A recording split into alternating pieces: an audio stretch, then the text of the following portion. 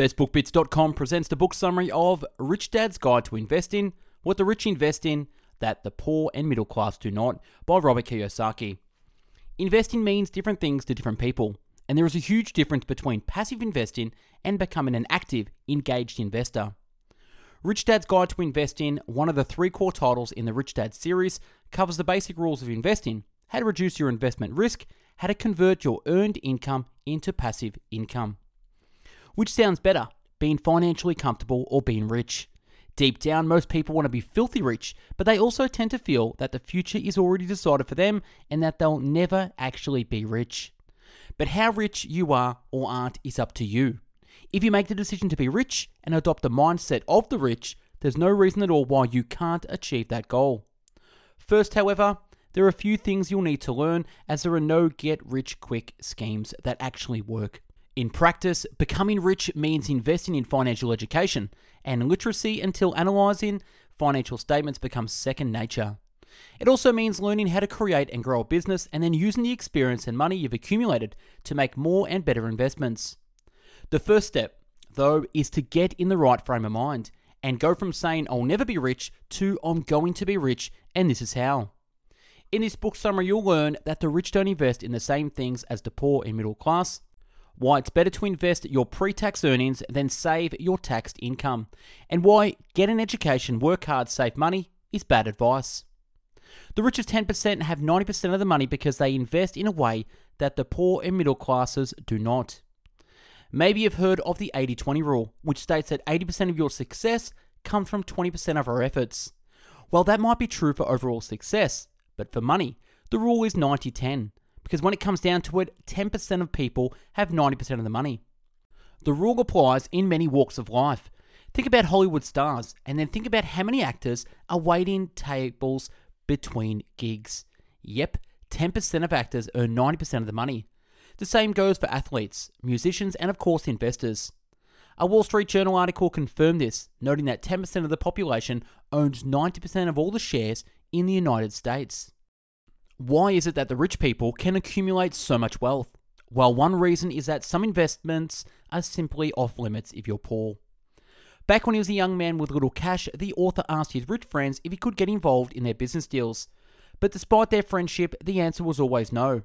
Not because they didn't want to help him out, but because it would have been illegal. In the United States, the US Securities and Exchange Commission restricts certain investments to accredited investors. That is, people with a net worth of $1 million or a consistent annual income of $200,000. Anyone who is worth or makes less than that simply isn't allowed to get involved. Now, there are good reasons for preventing people without much money in the bank from making potentially risky investments. But these rules also prevent poorer people from making the best investments, the investments of the rich. So how can you break into the top 10%?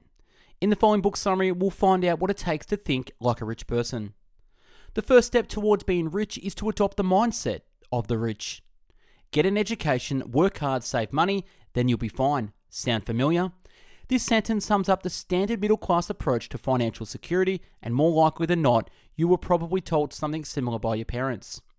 But here's the thing. This advice will never make you rich. Rather, it will keep you in the 90% that only has 10% of the money. So how do the rich approach financial gain? They certainly don't toil away at one job until retirement. Instead, they purchase businesses and make investments.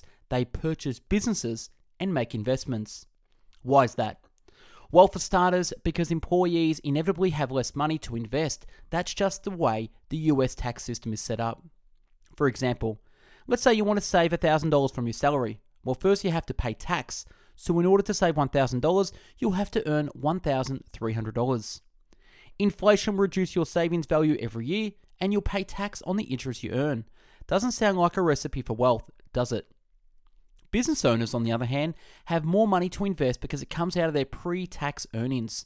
Unlike the employee who has to save out of the taxed income, a business owner first buys assets, then pays taxes. A business owner first buys assets, then pays taxes. As such, an employee has less money to invest in assets that can generate wealth. It doesn't sound fair, but it's the way the system works. It's hard for an employee to become rich because she gives so much money to the government first. And then there's another reason why business ownership and investment are better paths to riches. Investors often face less risk than employees. Lots of people rely on employment, savings and pensions for their financial security. But the old notion of a stable job for life just doesn't apply in today's job market. Employees get fired all the time. What happened to a company's share price when it lets a lot of employees go? Very often, it goes up. So being on the investor side of the table is usually less risky than being on the employees. Financial literacy can unlock riches. Can you explain the difference between assets and liabilities, or calculate a company's price to equity and debt to equity ratios? Many people shy away from investing because the terminology sounds like a foreign language. If you want to get into the 10%, however, it's time to invest in your financial education. First off, it's important to understand the difference between assets and liabilities. Rich people never confuse the two, but others mix them up all the time, and that's one of the reasons rich people tend to make better financial decisions. Let's take a common example. You've probably heard a homeowner say something like, "My home is a great asset." Sounds sensible enough, right? But usually it's downright wrong. Something is only an asset when it generates positive cash flow, that is, when it brings in money. Say your house is worth $200,000 with a $150,000 mortgage. Where does the cash flow? Not in, but out, through your mortgage, fees, insurance, and so on. Sure, maybe one day you'll sell it for a tidy profit, but you have no guarantees, so it's actually a liability. Understanding assets and liabilities is a great first step, but to successfully make the investment of the rich, to develop real estate or buy into a business, you need to have a deep understanding of financial terminology. Let's say you want to buy shares in a growing tech business and you want to understand whether it's a good deal. How can you figure it out? Well, the share price tells you little. So to really understand value, you'll need to calculate and analyze measures like debt to equity ratio, return on equity, cash on cash return, and financial leverage. All in all, if you don't even know that your mortgaged house is a liability, not an asset, it's no surprise you might think the investment of the rich are too risky. Anything seems risky if you can't understand it. So spend time developing your financial education. It may be the best investment you ever make. There are different kinds of investors requiring different skill sets and attitudes.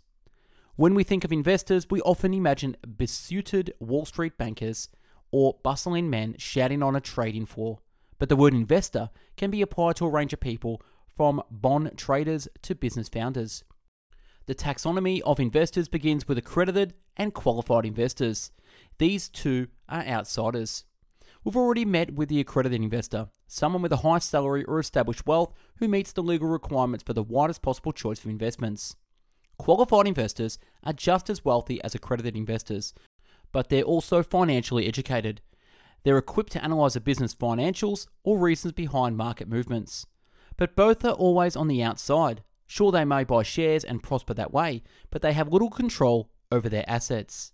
In contrast, an insider investor creates assets instead of buying them. The inside investor builds her own business, be it in a real estate agency, a tech startup, or something else entirely. That business can become a valuable asset and she can use it to generate income or eventually sell it. To truly be the top dog, a sophisticated investor, the inside investor has to use experience of building her own business to learn how to analyze other companies from the outside. The sophisticated investor knows how to make tax and the law work to her advantage. We'll take a look at how in the final book summary. But first, let's look at how you can become an insider and start accessing the investment opportunities of the rich. It's time to get down to business. If you aren't yet rich, become an inside investor. Starting the business is an achievable route to wealth. Many people think I could never start my own business, but just 120 years ago, 85% of Americans were independent farmers or small shopkeepers. In other words, the vast majority of Americans were business people, and you can be one too. Anyone can start a business and become rich. If you want to become an accredited or qualified investor, you already need to be wealthy, but starting the business only requires a bit of creativity. The author is a case in point. As a child, he created his first business from nothing. He saw that a local store was discarding old comic books and persuaded them to let him take the discards. He then opened a profitable comic library, charging school friends a 10-cent membership fee. From nothing but a good idea, he built an asset. One reason many people hold back is time and money. You've got to pay the bills, so you won't give up your job, right? How the heck are you going to find the time to start a business? But it's entirely possible to start a business part-time, and some of the world's finest business leaders did just that. Michael Dell started Dell Computers by working part-time in his university dorm room, and eventually got so rich that he decided to drop out. Jeff Bezos started Amazon part-time, working out of a garage, and today his company is worth over $500 billion. Imagine if he hadn't had the courage to start things up in his spare time. Once you have a business, you have options. You can reinvest the cash it generates into other assets, you can grow the business and sell it, or you can take it public. All three can be routes to riches you'll never experience as an employee. All of us have the potential to start a business, but maybe we don't know how. In the next book summary, let's take a look at the key principles for making a business work. Master mission, leadership, and team, you can build a great business. Did you know that Bill Gates didn't invent the software that made him the world's richest man? He merely bought it from a group of programmers. He built a great business, not a great product, and that was the key to his success. Building the business is a matter of mastering three things. First, a business needs a spiritual mission to guide it. Henry Ford embodied this. His mission wasn't to make money, though that's exactly what he did, and in vast quantities. Ford's mission was to bring the car to the masses and democratize the automobile. He pursued this mission relentlessly, and the riches followed. Finding a guiding spiritual mission, one that aligns with your financial goals, will help you keep on the right track. Second, every leader needs a team. Every leader needs a team. Maybe you're an accountant, an insurer, or a lawyer, but you are unlikely to be all three, and all are important if you want a successful business. A common factor among the rich business leaders is the knowledge that money spent on their team is an investment, and one that will almost certainly make them richer. Third, every team needs a leader. Anyone who, like the author, served in the military knows that troops won't follow a poor leader. Leadership is a skill unto itself. It's not simply about being the best, rather it's about bringing out the best in other people. How can you acquire leadership skills? One great way is to volunteer. In many groups, no one wants the responsibility of leading. So whether at work or at a religious institution or in your community, speak up and volunteer to lead. It's a great way to get feedback and learn where you can improve. There is one more personal skill that is essential if you want to succeed in business, and we'll take a look at that in the next book summary. Every successful entrepreneur can communicate and sell. Raising capital, advertising, negotiating, motivating your team, and making sales. What do all these aspects of business life have in common? All are critical for success and all require top-notch communication skills. So how can you become a better communicator? Well, investing time in sales training program is a proven approach. Good places to look are network marketing organizations, as they often have great programs.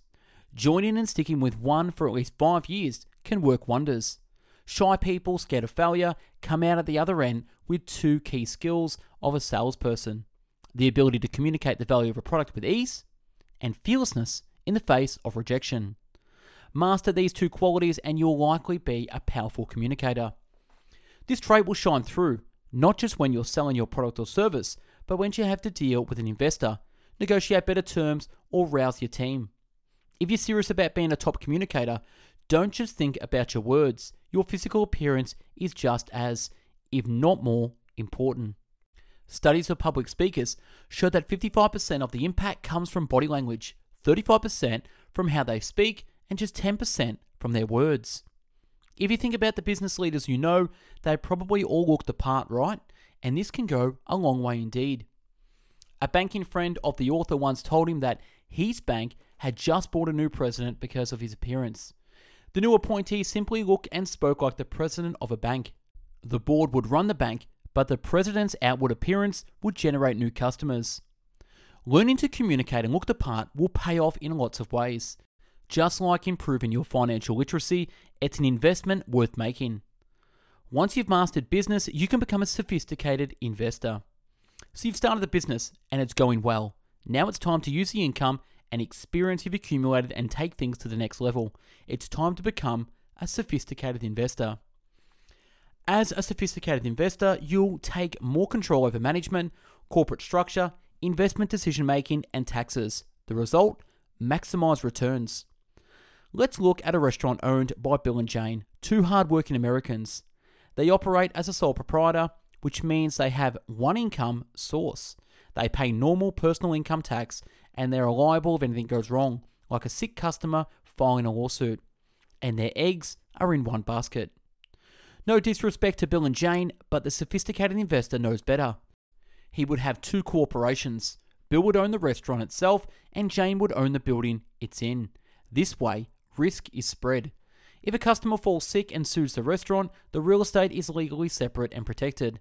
Meanwhile, under this corporate structure, expenses like health insurance and legal fees are allocated as business expenses and paid pre-tax. Tax itself is paid at lower corporate rates, less risk, less tax, and more financial return. Whatever you want to invest in, as a sophisticated investor, you know how to make your money work for you. An average person's plan for retirement might consist of squirreling away $15,000 a year in a 401k plan and hoping for an 8% return. The sophisticated investor is more likely to invest in real estate, some stocks and shares, and a business venture.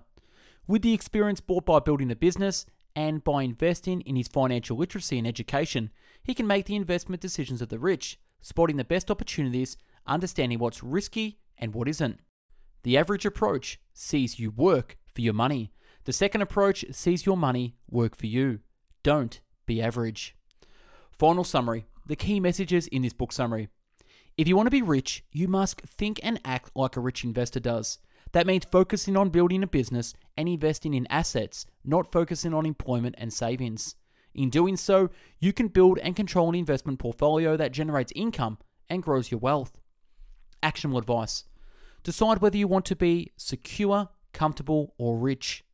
Take some time to truly reflect on what your priority is: to be secure, to be comfortable, or to be rich.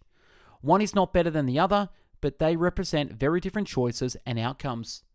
Talk to your partner or family and sketch out the pros and cons. Being certain in your decision to prioritize becoming rich will give you the mindset you need. You'll find yourself shifting from saying, "I can't afford that," to "How can I afford that?" And that's a wrap on the book summary of Rich Dad's Guide to Investing by Robert Kiyosaki. If you like this summary and want to listen to over 500 more audiobook summaries, check us out at Best Book Bits on Spotify, Google Podcast, and Apple Podcast. If you like the video book summary, follow us on YouTube at Best Book Bits, where you can watch over 500 video book summaries in your own time. If you're into the written book summary, follow us on bestbookbits.com for over 500 written book summaries. If you want to join a like-minded book club, we run a book club at Best Book Bits, where you can meet me and the Best Book Bits family members at bestbookbits.com/book club, or follow us on our private Facebook group. If you want to be updated with the latest book summaries, pop your email in the link below to stay updated with the latest book summaries that come out. Thanks for watching and listening. Hope you got something from this. Go out there, become an investor, a sophisticated investor, and become rich. Take care. Bye-bye now.